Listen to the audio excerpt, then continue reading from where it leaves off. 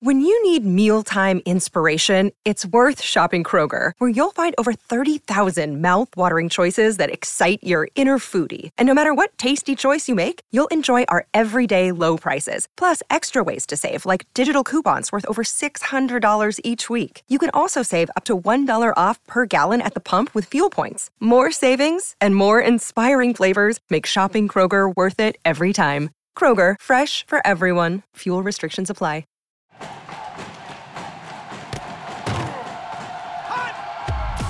Broadcasting live from Florida's capital city, this is the Jeff Cameron Show, brought to you by Orange Theory Fitness on Real Talk 93.3. Now, stop what you're doing and listen closely. It's time for the Jeff Cameron Show in 5, 4, 3, 2, 1.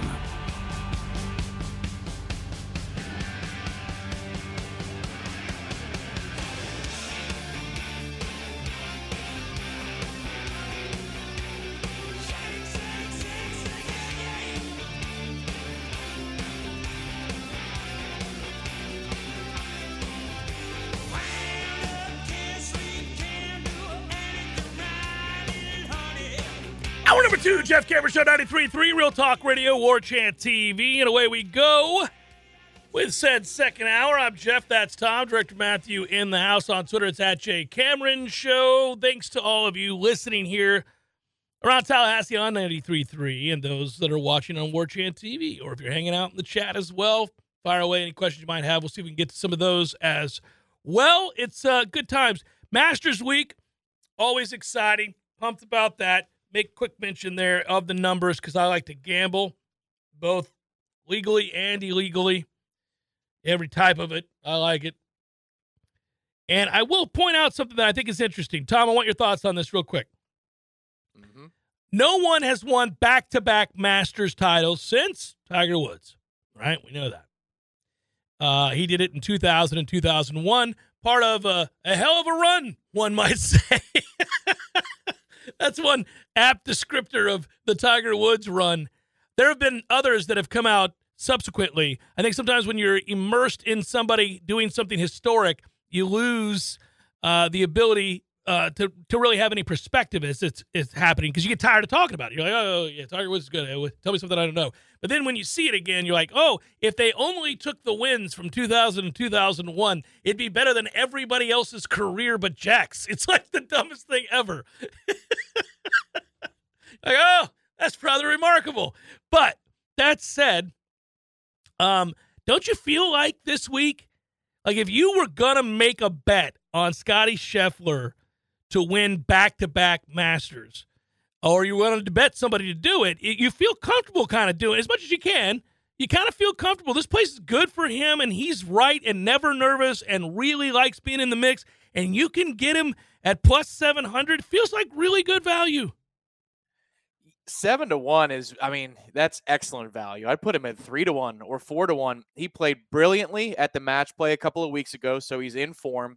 He doesn't have to worry about the fear that he dealt with and overcame last year in that Sunday duel with Cam Smith when he's weeping in his abode the morning of the final round. Like, there's pressure on Jon Rahm to win this thing. There's pressure on Rory McIlroy to complete the Grand Slam and win his first major since 2014, and those two guys are playing really, really good golf right now.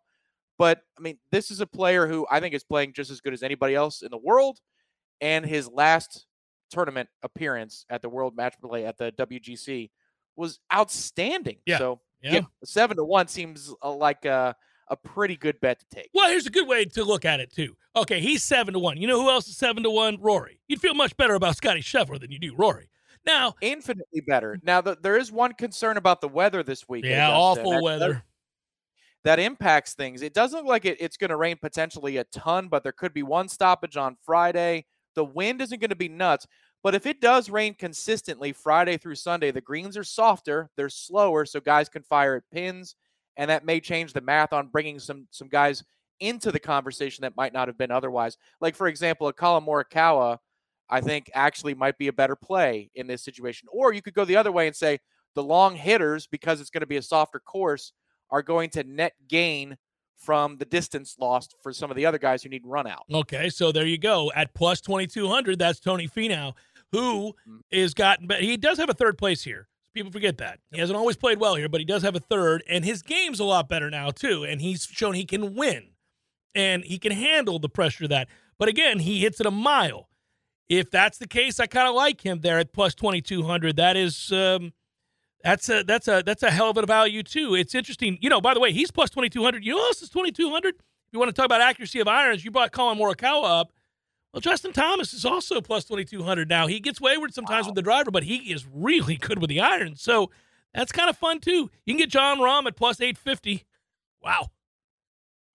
The thing I'd take a look at, 850 for Rahm. He should be at least on even footing with Rory and Scotty. That makes little to no sense to me. The Friday after, this is the weather forecast is going to be more important on Wednesday when you're placing some wagers. But if you're looking at the draw, the potential for a stoppage as it stands right now is Friday afternoon. So those are the dudes who would have to play extra golf on a Saturday if you have a stoppage. So if you've got a morning Thursday, afternoon Friday golfer that you like, you might want to pause and wait a couple of days to see how the weather forecast shakes out. Because if those guys have to play extra on the weekends, I never like that. You got to play 9 holes first thing in the morning on Saturday and be sharp again later in the afternoon. That's always a tough ask. Yeah, we'll be monitoring the field, tee times, and weather, therefore, but it will be fun, always is, and I'm very fortunate, of course, to have been to this place and seen what all the hubbub was about. And now that I've been, I already love the Masters, I already love the majors in general, but now that I've been to that one, I can't, again, begin to describe for those who haven't been. There are very few places that live up to the billing when they've been described the way this place has. And then you get there and it's even better. You're like, oh, this is better than I thought. I heard people go on and on about this for years. I'm like, okay. And then you get there, you're like, it's much better. It's better than anybody could have described. It's crazy. Yeah, and I'm so thankful that we do not have a spring game this weekend because that's always just been a crimp in our Masters style. I was thinking about asking if you wanted to play golf on Friday afternoon after the show, but I got to be honest, if we're going to golf this week on Thursday or Friday, buddy, it might need to be first thing in the morning so that we could, after the show, partake in the goodness and greatness that is the Masters. Yeah, it's hard to not sit down immediately following the show and watch the Masters. Yeah, it's hard not to do that. Yeah, no, I'm excited about it. Very excited about it. Somebody mentioned before they're upset with the baseball team. Look, there's no question that Link Jarrett can coach. He's proven it. Multiple stops, multiple different types of teams, proven he can coach. This is the same staff he had at Notre Dame that went to the College World Series. Moreover, same staff that he had when they went into Knoxville and beat the number 1 ranked Tennessee club in that very hostile environment with a loaded roster. So they were mentally tough, they were physically tough, and they executed. They did all the things you got to do. They pitched well on the road. They picked up the baseball. They ran the bases well. They did all those things. He's proven he can do that as a player and as a coach. It's not coaching in year one that you want to lay your anger towards. I get the frustration of watching the worst Florida State baseball team in my lifetime. I get it. They're awful, and it's not changing. It's they're not going to get better because I think in addition to having lost your best pitcher, which they have in Wyatt Crowell, they haven't had his services, and he would have won one of these games that they've lost. He would have put them in a position to win multiple times during this current losing streak. But in addition to that, you lose games, you lose confidence.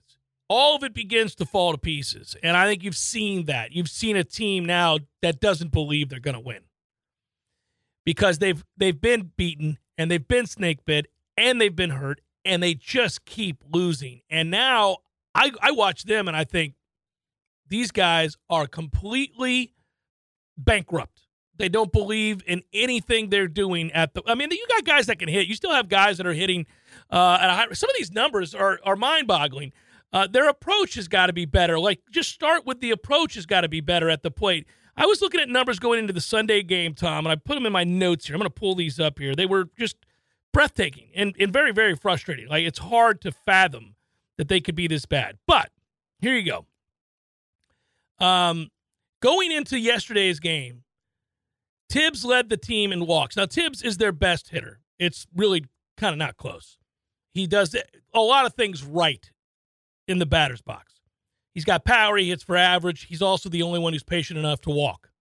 He's walked 26 times. I don't know if he walked it all yesterday in that ass kicking that we took, but he had 26 walks going into the game. You know who the next closest was? Smith, 10. Ross is at 9. So get this. A kid who missed 13 games for this team is third in walks. That's terrible. Just taking a cursory glance at the numbers, that's not good. They're terrible. That makes sense. Yeah, but even a kid like Ferrer, okay?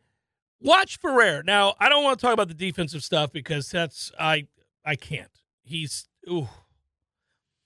hitting 370 going into yesterday's game. You know what his on-base percentage is? 400. So how many terrible strikes is he swinging at? Right? I mean, think about this. Think about, it's really interesting to me that you can go back through and look at this. Miami through the first 2 games, we talk about the approach. I'm getting very specific here.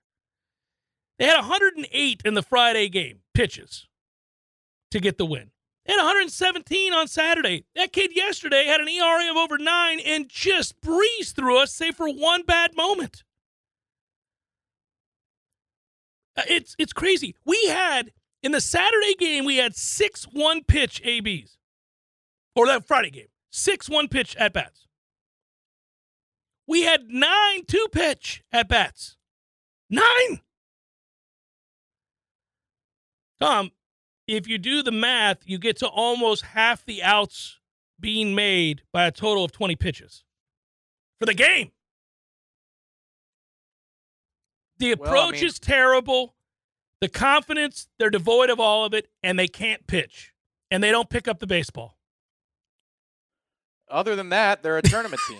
So that's the good news. To me, I have a hard time with the approach critique because there is a middle ground, and I understand that. But we lamented in the bulk of the mean era. Yes, people did. Yes, we lamented that we never swing at a hittable pitch.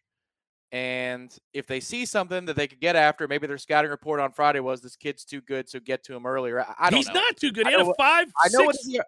I know his ERA was in the 5s. Maybe their scouting report said jump on him early in the count. Maybe later in the count, the average and the numbers plummet for the hitter and its advantage pitcher. I don't know. Well, there are a lot of check swing outs. Is that you don't have enough guys who have a natural position. All right, and that bears every day. You don't have enough arms. A different guy every weekend stands out. Like on Saturday, we got a good Whitaker and Andy Armstrong. You know, if you score 4, you win. Yeah, Armstrong and Whitaker were great. Yep. They were. But every weekend, it seems like somebody different on a Friday through a Sunday stands out, and they're just not consistent enough. They don't have enough put-out pitches. I think they've got enough potential in that young crop of the pitching staff, but they don't have the development yet. And then on offense, they haven't been healthy with any consistency. And then now you've got confidence issues across the board. So that's how you get to a place where they are, where to me, buddy, it's MLB at-bat app more often than not. And that's unfortunate because this season looked like it was going to be a blast, and it still could turn around. Baseball is that way. There's nothing more lonely, even in a major league season, than losing 9 games in a row. You could do that and still win 90 for the season. But this is a huge undertaking for Link Jarrett. I thought they'd be better than they are right now. I thought so, too. It certainly began very well. What were they, 11-3? Yeah. The TCU series was, it felt like, oh, my God. Turns out TCU kind of sucks. But, yeah, it's unfortunate. Yeah. When I was critiquing the approach, this was a broad critique of the current approach. I'm not saying that historically Link teaches an approach by which you make a ton of outs on one pitch. No, I'm not saying that. There's no evidence in his past that this sort of empty approach to each plate appearance is the norm. But this speaks to the problems in the head of the hitters currently, and the stuff that we're witnessing doesn't make any sense. I mean, you can't have check swing, tap balls back to the pitcher repeatedly on the first pitch. We saw that multiple times. I'm like, come on, man. If you're committing, commit. There's a whole lot of in between of everything. And it's really difficult to watch. And you're right. I can't watch. How many times I'm going to watch somebody drop a pop fly? That has to stop. Now, I know they moved him to DH later, but you can't do that. Unless you're left fielder for the Baltimore Orioles, it doesn't really happen all that often. I watched infinitely more Major League Baseball this weekend. It's a more watchable product in general. Yeah, it's awesome. Especially when we're this bad. And he'll turn it around. I'm not losing faith in the long term of the process. It's just that car's a beater right now. You know what I mean? So I'm just going to go watch these other beautiful cars drive up and down the road and do so at a half an hour faster than they have in the first, weekend of the season a year ago in Major League Baseball. It was a rousing success for the MLB this weekend. Awesome stuff. Rousing success. Only one game on Sunday lasted 3 hours. One. The average time of a game on Sunday was 2 hours and 34 minutes. For the season, the average time of a baseball game is 2 hours and 40 minutes. 75% of games have been played in less than 3 hours so far this season. There has not been one 4-hour game yet played this year. Nothing even close to it, despite some 10-9 games in oddities. That was the 10-9 Blue Jays game over the Cardinals, and that lasted 3 hours and 38 minutes. There was a delay in that game, by the way, as well. If you're Theo Epstein, if you're Rob Manfred, or anybody who's responsible for this, you have to be overjoyed. Batting average on balls put in play is 301. It's the highest that it's been since 2007. It's still April weather, which isn't great in a lot of places just now. So pitchers are always ahead of hitters early in the season. It's staggering to see batting average on balls put in play be this high. That has to do with, as you well know, Tom, the lack of the shift. Stolen bases are way up. There have been 70 stolen bases. It's up 37% from last year. The stolen base percentage success rate is at 83%.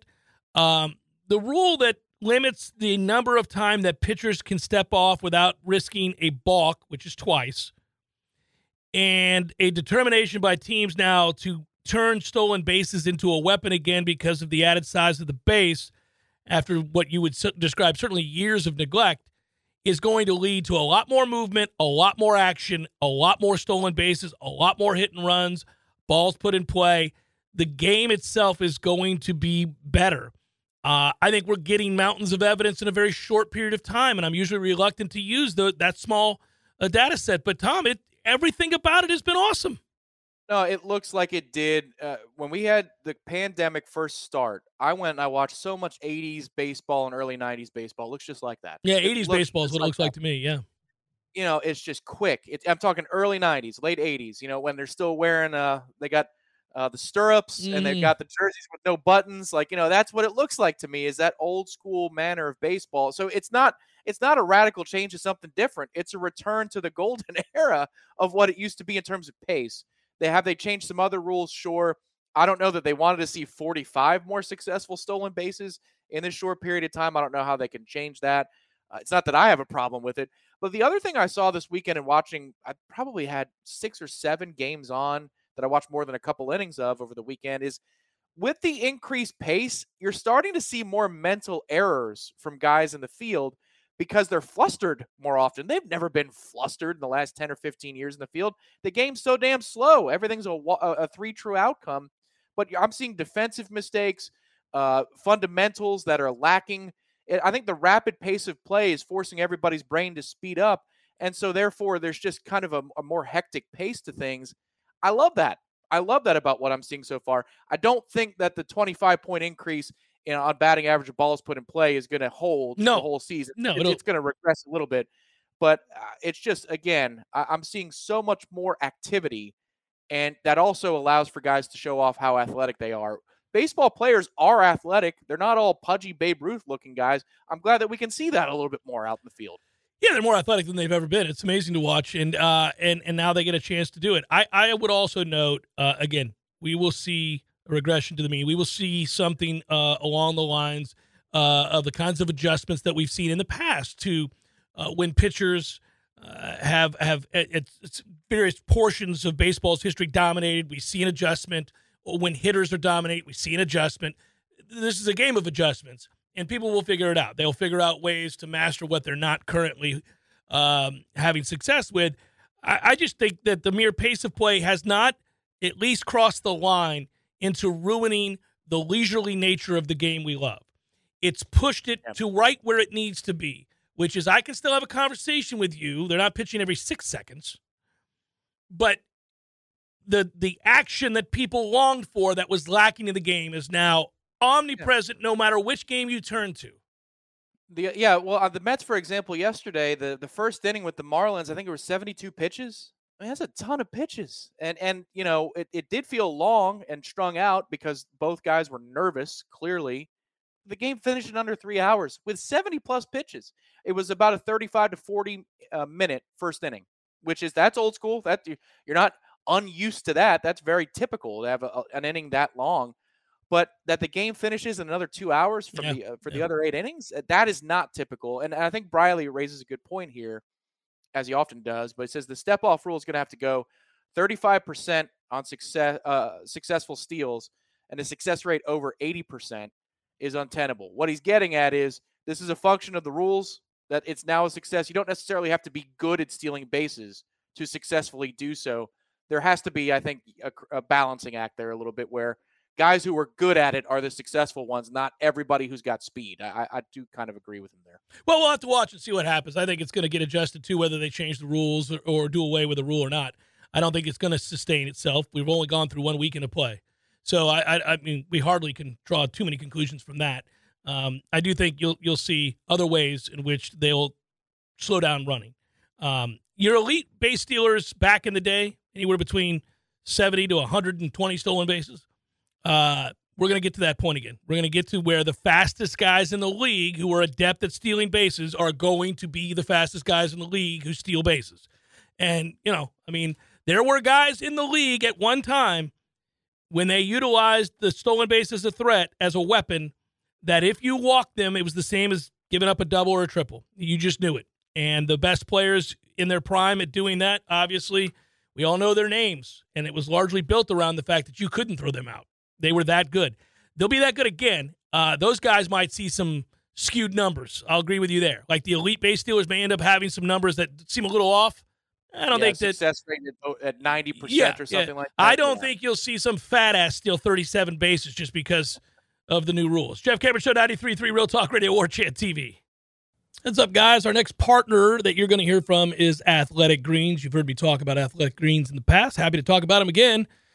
I take Athletic Greens every day, and I gave them a try because certainly I wanted more energy, sustained energy. I wanted to support my immune system. I don't like taking pills and vitamins per se, and I wanted something that tasted good too. And the first time I tried it, I was very surprised. It had an appreciable effect on my energy levels, and also over time, you'll note that it helps your skin, your hair, your nails. I don't have a lot of hair, but if I did, I bet I could feel that. I bet I could tell.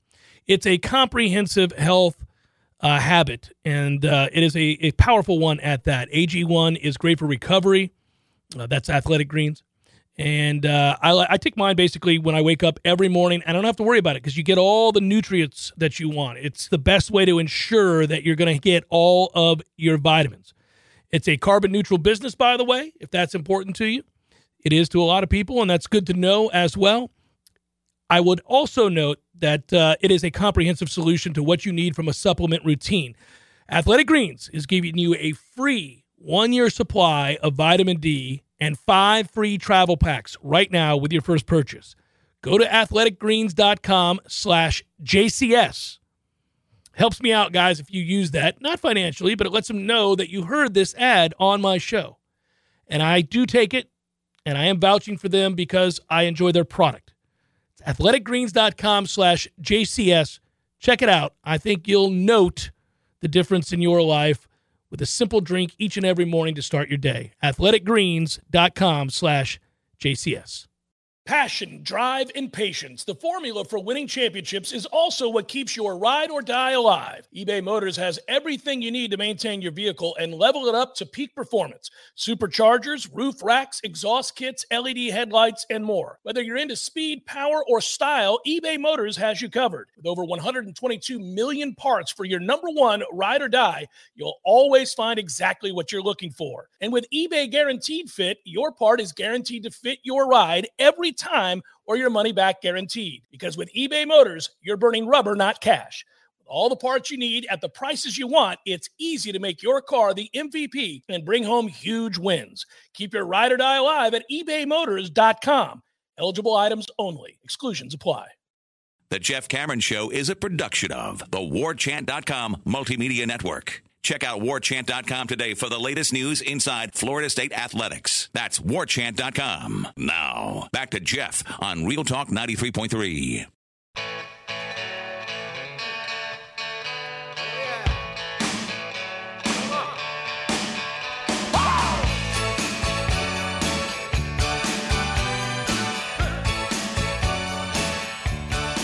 Jeff Cameron Show 93.3, Real Talk Radio, War Chant TV. On Twitter, it's at Jay Cameron Show. Jeff and Tom are here. You are too. We do appreciate that. In a moment, we will welcome in my dear friend and cohort, Schoffel from warchant.com. He will be joining us as we get a chance to talk to him. Impressions. Already mentioned it earlier, but need to mention it again. If you're wondering how that scrimmage played out, you not only get our commentary on it, but our coverage as well. Ira did a good job. Corey did a good job. Everybody does at warchant.com. Get yourself a membership, why don't you? That way you don't miss the latest. But his article, 10 Big Takeaways from Florida State's football's second scrimmage, spring scrimmage, is up on warchant.com right now. And as we get set to prepare for the final 2 weeks of spring practice now and head into that April 15th spring showcase, as it's known, you're going to want to read all that stuff and know what's going on. Let's bring him in right now. Schoffel, warchant.com on the Jeff Cameron Show. Hello, Ira. How the hell are you, buddy? I'm great, Jeff. How you doing, man? Couldn't be better, man. Couldn't be better. I don't know if you heard earlier, we were talking about your takeaways, the 10 Big Takeaways article, and I get bored, and it's a good way to be bored with Jordan Travis stories. So I'm glad you led with Josh Farmer, because that guy's really, and what I mean by that is just Jordan Travis is going to be good, period. He's got more weapons than he's ever had around him, and they're loaded, and he'll be awesome every time you let him play with the ones, every time. So it's cool, and I know fans need to know that, but I care more about the trenches all the time. And so Joshua Farmer having another great day. Of course, we've seen him at practice be great. I think he's on the cusp of having a great season as well. Mike Norvell singling him out and talking about him being dominant. That was my favorite note of the 10, and they were all good. Yeah, appreciate it, man. Yeah, I was thinking, it's funny, I was thinking back as I was writing that about when Josh Farmer came in as an early enrollee 2 years ago, and he came in, and I remember Devontae Love-Taylor, who was a grad transfer offensive lineman, said that when they went out to practice, like one of the first days they were out there, Josh Farmer pointed to him as a high school senior that was enrolled early in college and basically said, like, I want you. Like, he wanted, Devontae Love-Taylor probably wouldn't have been one of the top five offensive linemen Florida State has today, but at the time, he was the most proven college lineman they had, and Josh Farmer, as a freshman, basically said, I want to take you on. And now you see him able to back up that confidence with his physical ability. I mean, he's put on 50 pounds since then, but he's extremely strong and physical. We've all seen it out there in practice. I mean, he snatches dudes and throws them around, and he's quick, and he's athletic, and, I mean, he's just a fun player to watch. So in a group that's probably going to be one of the strongest groups on that defensive line, the level he's playing at is really cool. Was there anything that you heard the coaches say that surprised you? I know what you wrote. A lot of what we think about with that scrimmage and the write-ups of what the coaches had to say seemed to reveal that, really good players made really good plays pretty consistently. But was there anything that stood out to you that you thought, either good or bad, that you thought was interesting and worth noting about spring up to this point and, of course, the scrimmage itself? There are probably a couple things. I mean, I thought one thing that was kind of neat was, and it's not a sexy position, but it obviously can be a very important position, is when John Papuchis was talking about the kickers. And he said your boy from Etsu had damn right has some swagger about him. And, he basically just kind of talked about how, because I brought up the fact that, while Ryan Fitzgerald's been here and this is the same snapper and holder he's had, and a lot of kickers, man, like, that's a big deal. It's an operation. It's not just lining up and kicking a field goal. There's more to it with the operation. And he said, man, Keltner's kind of like, man, just put the ball down and I'm going to go kick it. And watching him in spring, it's not like we've been blown away that he's clearly better or that he's beating out Ryan Fitzgerald. We don't know how that's going to play out. But I thought that was a pretty cool thing for him to say about a kicker, that he's got some swagger about him and, very low maintenance and just wants to go out there and kick. I was a little surprised that, Adam Fuller kind of came out and challenged the safeties the way he did. Not that it's surprising. I mean, I do think they need to play better. But he's not a guy that does a whole lot of that. This coaching staff's not a coaching staff that does a whole lot of that. So for him to do that, I'm sure certainly it was planned. They're trying to send a message to those safeties. And, so that was just something kind of catches your eye because they don't do that a whole lot. I think the whole season really kind of depends on this defense becoming something of a strength and something that you can trust week to week, or at least against the better offenses. So I'm kind of glad to hear it. I know they have a lot of athletes back there. They have a lot of guys that I think can fill the role. And if they're really good up front, there's really no reason those kids won't be playing with high leverage situations, meaning third and long and opportunities for takeaways. It's kind of interesting, though, like you said, to hear him call it out specifically. Yeah, and, I think that's a great point. If you think back to last year, I think they didn't have a whole lot of confidence that they were going to get pressure with the front four last year. Obviously Jared Verse had some great moments. Patrick Payton had some great moments, but they blitzed a lot as a defense because they knew they had to dial up some pressure. I think this year they think that front four is going to be able to put a lot of pressure on people. And so now it's not good enough to just be in position to not give up the big play. The one thing that defense did a great job of last year is they didn't give up a ton of big plays. They didn't have a lot of busted coverages. They didn't get beat over the top a lot.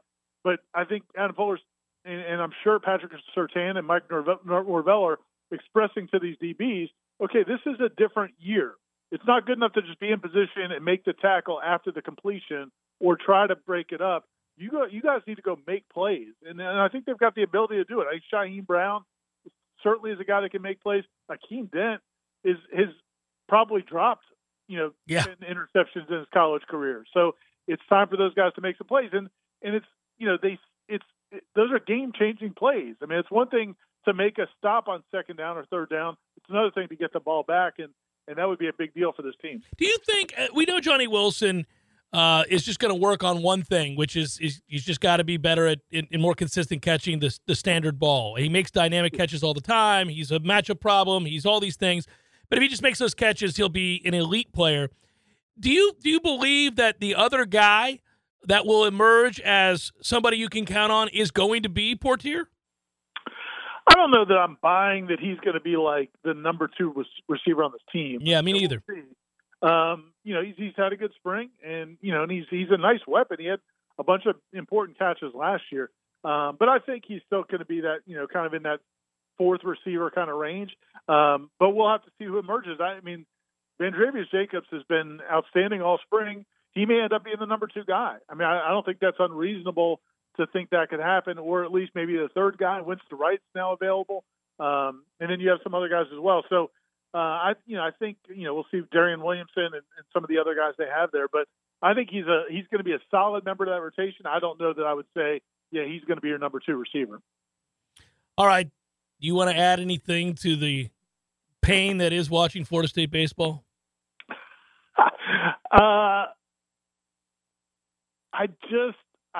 I just want to see them compete a little bit more, man. I mean, I know they're not going to be a good baseball team, and I'm not questioning whether or not this coaching staff can coach. I think they can. Right. I would like to see a little bit more competitiveness from this team, even in the game. The game that was a one-run game on Saturday where they, cut it to 1 in the 9th inning with a home run by Tibbs, you still didn't feel like there was any emotion like that. And I get it, man. You've lost 8 or 9 games, and you're down on yourselves and you're losing confidence and all that. I'd like to at least see just some more competitiveness, because that's been the disappointing thing. They're not just getting beat. They're getting beat in a way that you don't usually see baseball teams beat at this level. And I just like to see a little bit more competitiveness. It's brutal. Worst team I've ever seen them field. And it shouldn't be as bad. I don't think it should be as bad as it looks. Correct. Personally. Now, they do have, Tom, I think correctly pointed this out when we were having our lament, they got a lot of guys that don't have a natural position. Just dudes playing places because they have to play places, but they don't look like they should play in those places. And I think that's 100% true. And that's when I remember talking to Chuck Ristano, the pitching coach, when they came in, and he said one of the things Link is great about is he recruits two positions. So when they recruit guys, when he sees a player, he or the Rich Wallace, the other assistant coach, when they're out evaluating players, and they say, "Man, coach, you got to see this guy." The first thing Link says is, "Okay, what is he defensively?" I don't want to hear just what a great hitter he is. Where is he going to play? How is he going to help us defensively? So I think you're going to see that change. But yeah, right now it's the land of misfit toys, no question. Yeah, I think the quote was, as you said before, where can I put him to see championship level defense? Yeah, or something like that, right? Where does he play championship level defense for me? And obviously, it's really cool if the guy's versatile enough that you say, well, you can put him at short or second, and that descriptor holds. I mean, that'd be great. Right now, none of those guys. None of those guys fall under that umbrella. And that might not even be as big a problem as the pitching. Woo! Woo! Go, yeah, I'm glad I asked you to comment on it. I was. I'll see you tomorrow, buddy. Be good. You. All right, bye. That's Ira Schoffel, warchant.com. Yeah, man. That is one of the things that stands out the most, though. You're watching, man, he makes it look so difficult. Any of the guys, any of them. As it's happening, you're like, that's a route that looked harder than it was. All of this looks very difficult. It's like me throwing a baseball to my wife. She might catch it. Woo! I'm nervous the whole way the ball's in flight. There's nothing about her on the receiving end of that baseball while holding a glove that suggests she's going to avoid disastrous injury. It's just like, oh, you caught it. Good job. Then she'll say, I don't want to do this. I don't want to either because the next one's going to hit you in the nose and I'll be responsible. And so that's that. Boys, come out here and catch with your dad. Jeff Cameron Show, 93.3 Real Talk Radio, War Chant TV. Welcome back to the Jeff Cameron Show, sponsored by Legendary Home Loans, a mortgage experience designed around speed, simplicity, and customer service. Before you buy your next home, contact our friend Shannon Young with Legendary Home Loans. Visit fsuhomeloans.com. fsuhomeloans.com.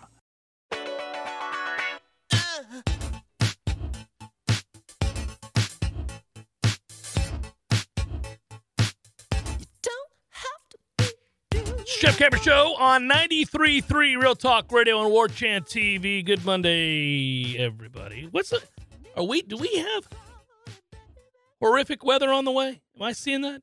Am I missing out on my civic duty here and not informing the people of Tallahassee that they need to be on the lookout for tornadoes? Is that right?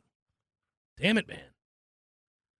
I had planned on golfing several times the next couple of days, and of course it's about when I can golf, guys.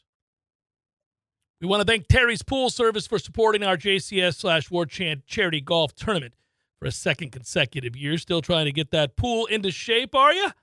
There's nothing wrong with asking for a little help from Terry's Pool Service. Spring is just about here. In fact, it is here.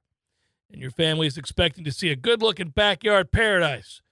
That can't be if you've got green water and yellow pollen and a collection of who knows what all piled up in the corner. You need help, and you need it fast. Needless to say, calling Terry's Pool Service will save your pool. Check them out at terryspools.net, terryspools.net, or call 850-580-7334, because you never know when you're going to need them. You know, I miss the days of us saying WWW so that old people could participate. That was how that worked for a very long time. You had to say WWW, because otherwise they would be out there in the wilderness just typing in things that didn't exist. Well, it's not there. There's nothing. Now you don't really even have to do that. You just go to Google. You type 2 words. It's like, ah! Right there to the top. It happens quick. I don't think, Tom, are you going to take John Rahm? The hesitation probably speaks volumes, right? It's just so often there's at least one heavy favorite who doesn't do a thing. He's usually the one who doesn't do a thing at the Masters. Justin Rose comes to mind as a prohibitive favorite about a handful of years ago, and that never got off the ground. It never felt like it was going to, and it never really did. He missed the cut. That's probably right. It is right. Probably shot 80 on the first day or something along those lines. Yeah. Devastating. But, I hesitate. I really want to see the draw, who is afternoon Thursday, morning Friday. That's where I would lean if I'm going to make a winner bet. But if I'm putting a roster together, Rahm is certainly not a bad pick. Yeah, if you're putting a roster together, you're going to want him on it. If in our case we have a pool with 10 players, so it's probably a good idea to float that out there and not expect him to win. Of the live guys, I think there are only likely I guess you could say maybe 3. It does look like Brooks is healthy finally. Winning insignificant. He's fueled by defiance, and this is a whole lot of defiance when you're live and you're showing up at the Masters. So that's dangerous. DJ is always going to be dangerous. And then Cam Smith. Cam is the best pick of live, and it's not even close. Yeah, it's Cam at plus 2,000, by the way. You can get Dustin at plus 2,500. I have not seen Brooks's selection yet, but I have to double check on where he's at. It was 32 or 35, according to somebody in the chat, to 1. 35 to 1 is what I think I saw there. Yeah, you're right. That's not bad. Yep. 35 to 1 a flyer on him. I wouldn't take him anywhere else. He's not playing any real golf these days, so I don't know. That's the thing you worry about. But I don't know. I'm having a hard time not kind of taking to me, Scheffler over and over and over again. I just okay, well, I'm going to keep picking him because every time it's a major, he shows up, and he's unflappable. Yeah, he's the kind of guy who makes the putts that win majors, which is to say the tough 9-footer for par. You've royally screwed up a hole. You're scrambling, and you've got sometimes for Scotty, I wouldn't be stunned if he makes a 15 or a 20-footer for par, and it will carry a lot of speed. It's not going to drip over the edge. It's going to bash the back center of the cup. But that just tells you that the guy is confident and fearless, and you got to be fearless to win majors. And when these guys get hot, I mean, that's the thing that's happened over the last 10 years, getting close to 15. With Rory, he won a bunch together in a short period of time. Jordan Spieth, Brooks Koepka, Jason Day would have, but he was concurrent with another era, like a Jordan Spieth. And he got vertigo. And he got vertigo all the time after that. Yeah. But there was that window where he and Spieth were both on the rise at the same time. DJ was he's an exception when it comes to annual wins on the tour before he left. But finally, when he wins, you see him in the top page of the leaderboard, seemingly every single tournament for a few years there. It's Scotty's time, it feels like. So it's not a bad pick. He or Cam Smith, I think, are 2 really good picks for this. It is weird to me that is the trend, by the way, the trend of guys coming in and winning a bunch in a hurry. Even a young player like Colin Morikawa already has a couple majors in the bag, right?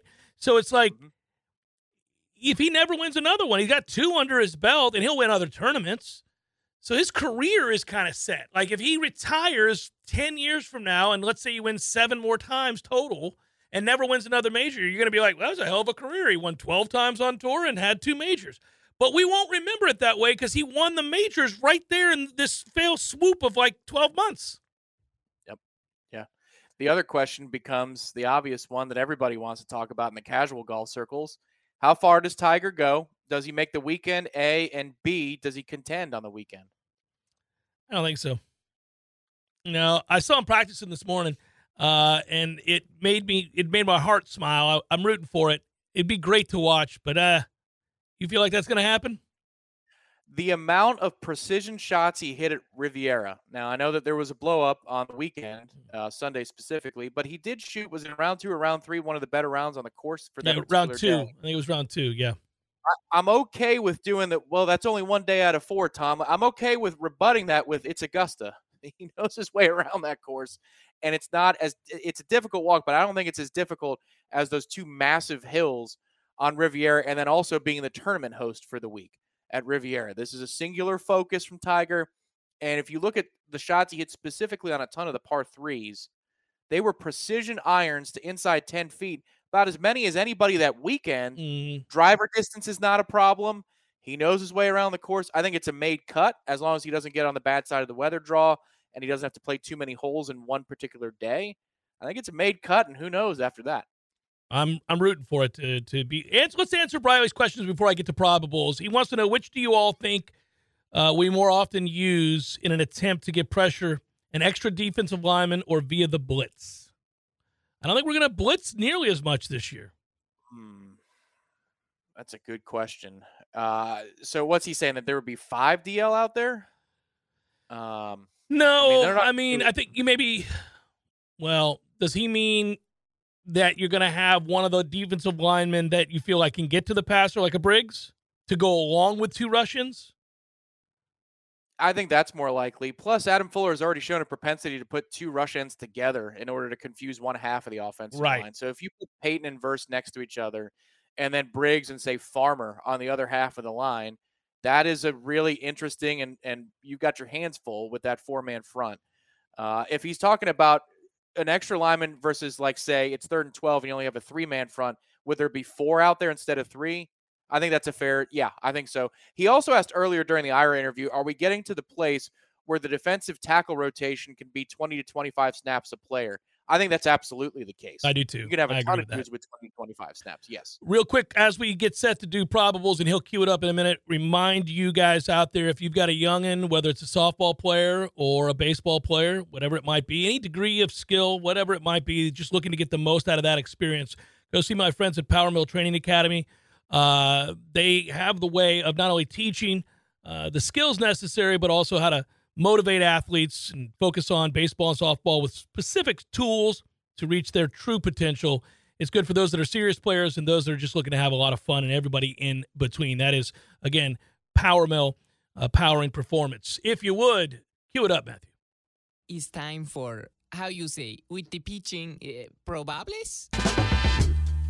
Mets Brewers already underway in the day game. Carlos Carrasco and Freddie Peralta. We got Giants, White Sox, Anthony DeScalfini, Michael Kopech, Cubs, Reds, Drew Smyly, Connor Overton, Twins, Marlins, Tyler Mahal, Johnny Cueto, Rays, Nats, Drew Rasmussen, Trevor Williams. Rays off to a good start, 3-0 on the season. Phillies and Yankees.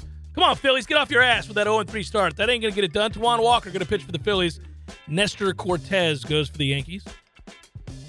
There it is. Pirates, Red Sox, Johan Oviedo and Cutter Crawford. We got the Blue Jays and the Royals, Jose Berrios and Brady Singer. Braves, Cards, Charlie Morton, Jake Woodford. Morton! Orioles, Rangers, Kyle Bradish, John Gray. Tigers, Strohs, Matthew Boyd, Hunter Brown. Guardians, Athletics, Zach Plesac and James Kaparillian. D-backs, Padres, Ryan Nelson, Ryan Weathers, Angels, Mariners, Reed Detmers, George Kirby, and closing out the night, Rockies, Dodgers, Ryan Feltner, Michael Grove. Good job, Tom. Good job, Matthew. Good job, you guys. Peace. See you tomorrow.